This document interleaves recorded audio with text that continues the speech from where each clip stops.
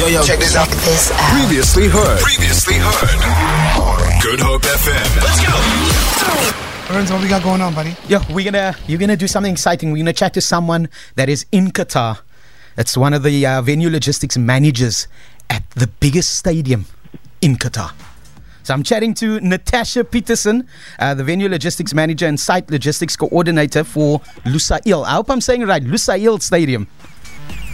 How's it going, Natasha? Good evening, Lorenzo. Hi to the listeners. And it's called Lusail Stadium. Okay, Lusail Stadium. All right, there. I got it. Thank you so much. Natasha, you, like I said, now you're the venue logistics manager, site logistics coordinator. Tell me, what does that entail? Like we're just hearing the South Africans that's busy working that side.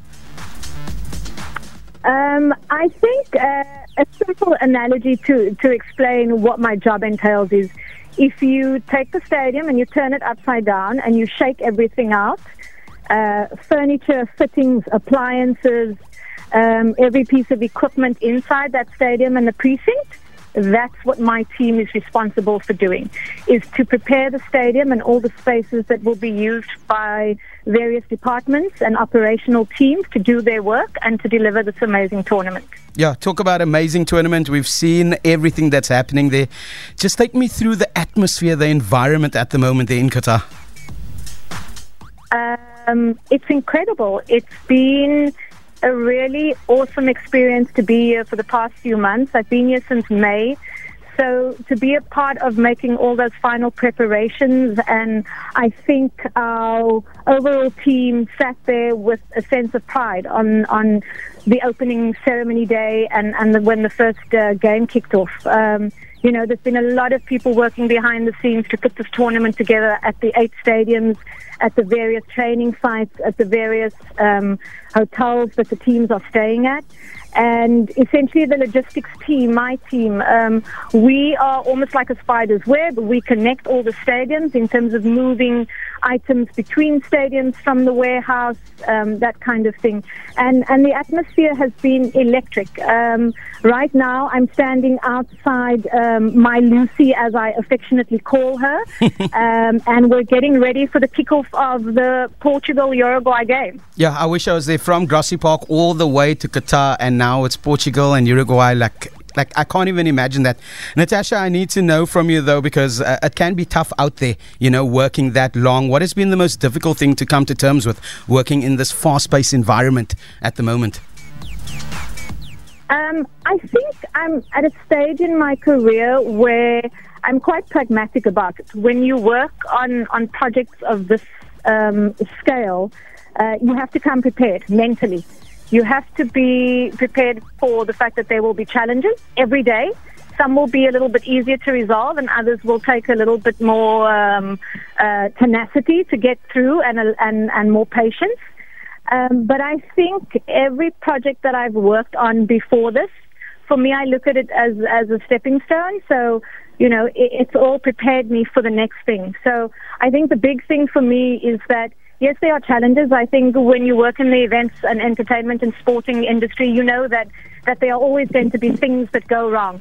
You can plan everything perfectly on paper, but when you're actually doing the job, when you're on the ground, you have to think on your feet. And I think some people just are more, they have personalities that are more in tune for handling this kind of fast-paced environment. And I think I thrive on this. Like, for the people who've worked with me before, they know that I really love my job. I'm passionate about doing the best always, but I think the biggest thing, the biggest lesson I'd like to impart for those who are starting out in the industry is that it doesn't matter how small the event is or how big the project is, you always have to be open to learning lessons. And then you take those lessons into the next project forward with you, and then it becomes not easier, but easier to manage, easier to preempt the things that are risks, easier to get yourself through it and to lead your team through it. Yeah, no, I can definitely agree with all of that. I've worked with Natasha people. I've got lots of stories of what's gone down at the events as well. But Natasha, I want to say thank you so much for flying Cape Town's flag, South Africa's flag at the World Cup. We're going to be watching the game from outside, and hopefully we'll see you up and down there, just letting everyone know how things are supposed to be, run at the games, if I can put it like that. Yeah, no, I'm extremely humbled by the support and the love that people have shown me, particularly on social media and to the media platforms that have covered my story. I'm one of about 18 South Africans who are directly contracted by either FIFA, Q22 or the Supreme Committee.